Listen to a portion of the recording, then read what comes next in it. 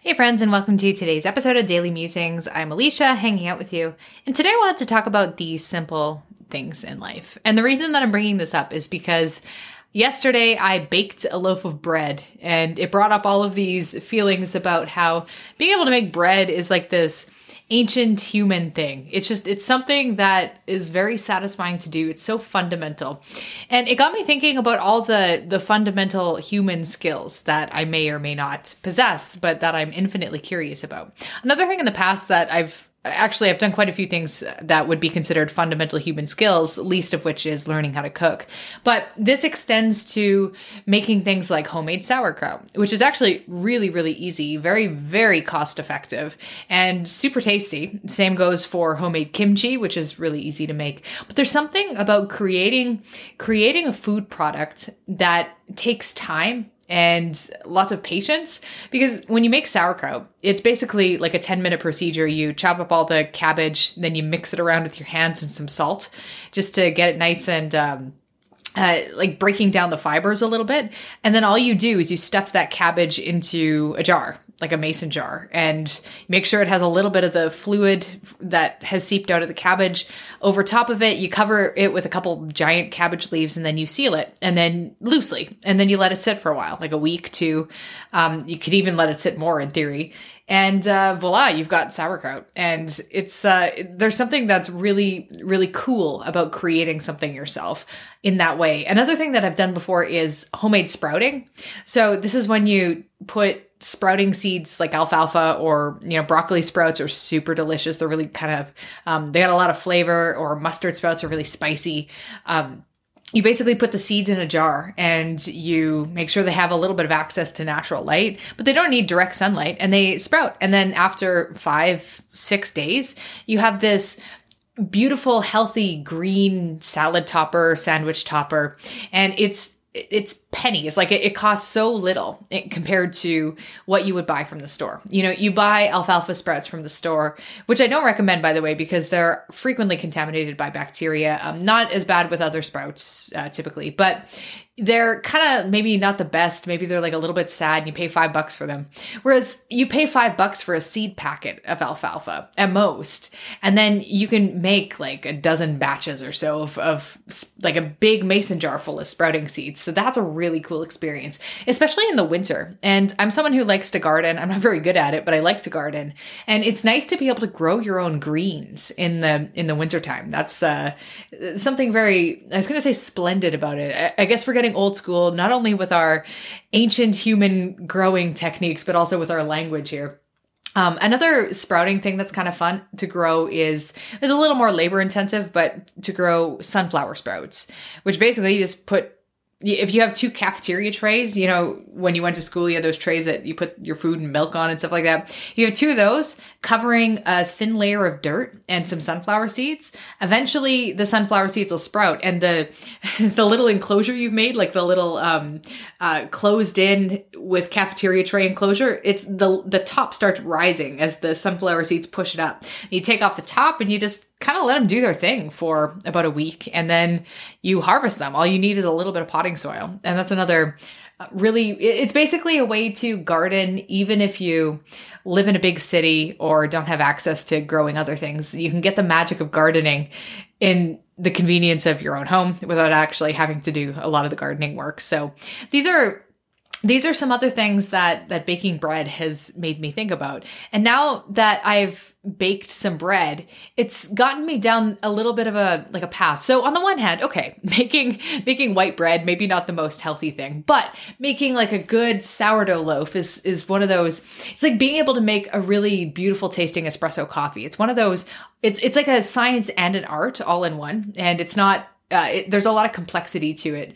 So, but there's some joys to be had there. So one is the joy of being able to make something that tastes way better than what you would get at the store. Obviously, for those of you who have had a good homemade loaf of sourdough bread, or have eaten basically any bread product in France or Belgium or anywhere like that, where the bread is just infinitely better to what you tend to find. I mean, unless you live in San Francisco or something like that, knows that homemade bread is where it's at in terms of flavor, in terms of aroma. It makes your whole house smell great.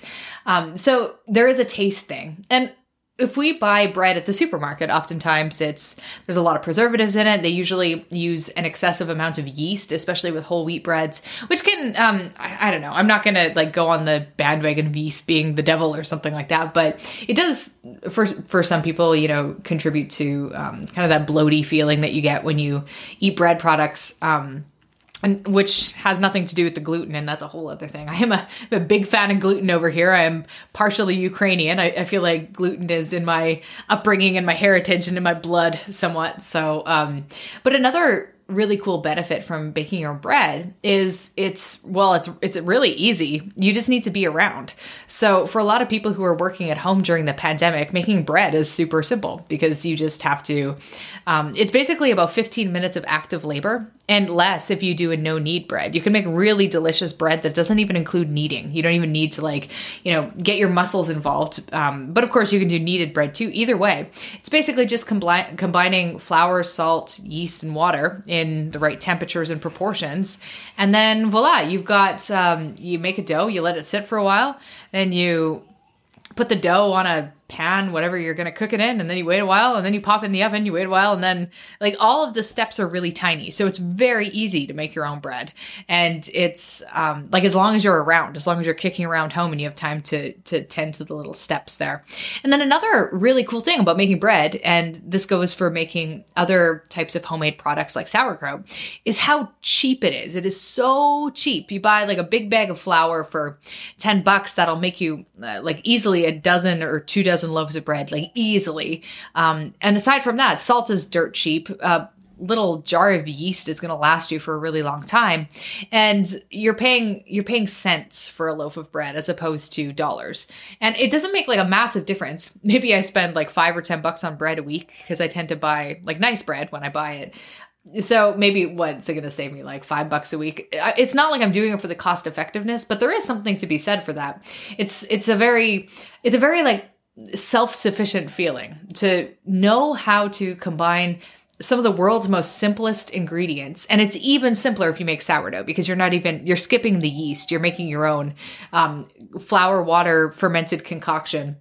But there's something that feels really cool about knowing how to do something that basic. So there are some basic skills that I think I would really like to learn that I don't have that are also basic human fundamental skills, simple things like knowing how to make a fire.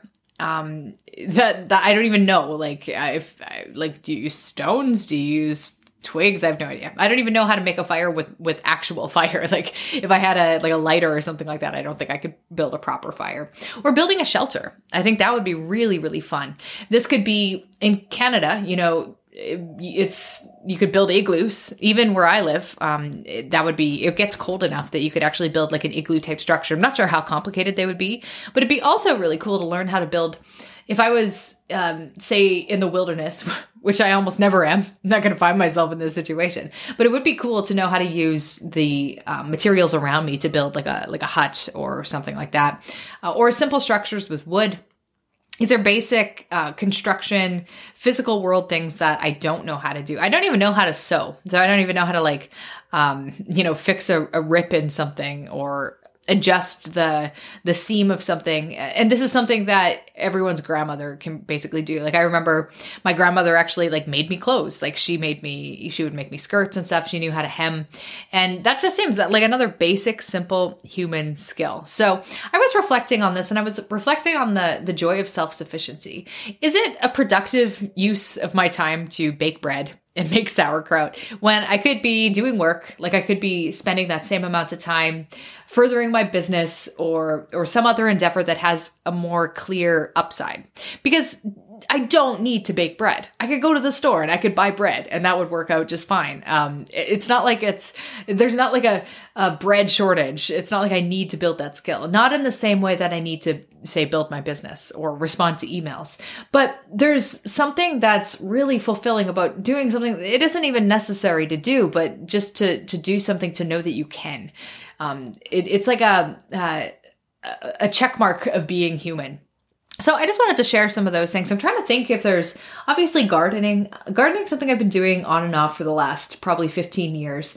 And with some success. As I say this, I'm staring at my plant stand in the basement where I have grow lights over top of my many tomato seedlings of different varieties. I have pepper seedlings growing and some lettuce as well. And eggplant, the stuff that has to get started early here in Saskatchewan before it goes in the ground. And they're not doing so hot. I've never used grow lights before. Maybe I'm doing it wrong, but they look a little yellow. I don't know if it's an issue with the soil.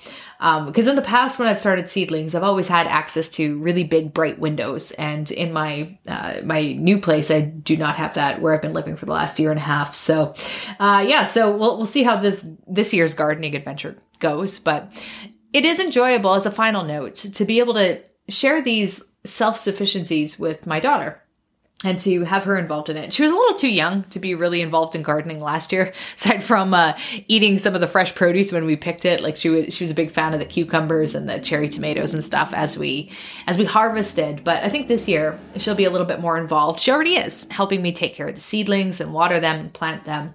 So I think that'll be really fun. She helped me make bread. Of course, she can't knead the bread, but she likes doing a couple stirs. She likes helping me measure the ingredients. And as joyous as it has been to practice self-sufficiency in my own life, it's doubly more satisfying to be able to share that with my daughter. So I don't really have a direct point, more to just talk about the simple things in life that are worth enjoying and worth doing for their own sake, even if it's not that necessary, even if it's not that practical. I encourage you, if you're a fan of bread, try to make your own loaf. Actually, this book that I'm using, I think it's by Connie O'Hara. It's called Bread Baking for Beginners. And I highly recommend this book. I actually got this book idea from Jenna Fisher from The Office. She went through this big bread making phase where she was posting about making bread on Instagram all the time. And it got me really hyped. And she was using this Bread Baking for Beginners book, which I heartily recommend, because there's this whole section at the front end about all the nitty gritty details and the science of making good bread, and why all the ingredients are the way they are, and why you have to measure things and temperature and all that good stuff. And then she has sourdough at the end. So really, really cool book. And I've worked through about half of it. I've made, maybe I'm not the best at it, but it's really satisfying. So if you like making bread, that's a great book and a nice way to pass the time on like a weekend when you're kicking around home anyway and got nothing else to do. It doesn't take a lot of time and it's so satisfying. So anyway, that's all for me today. I'll catch up with you guys later.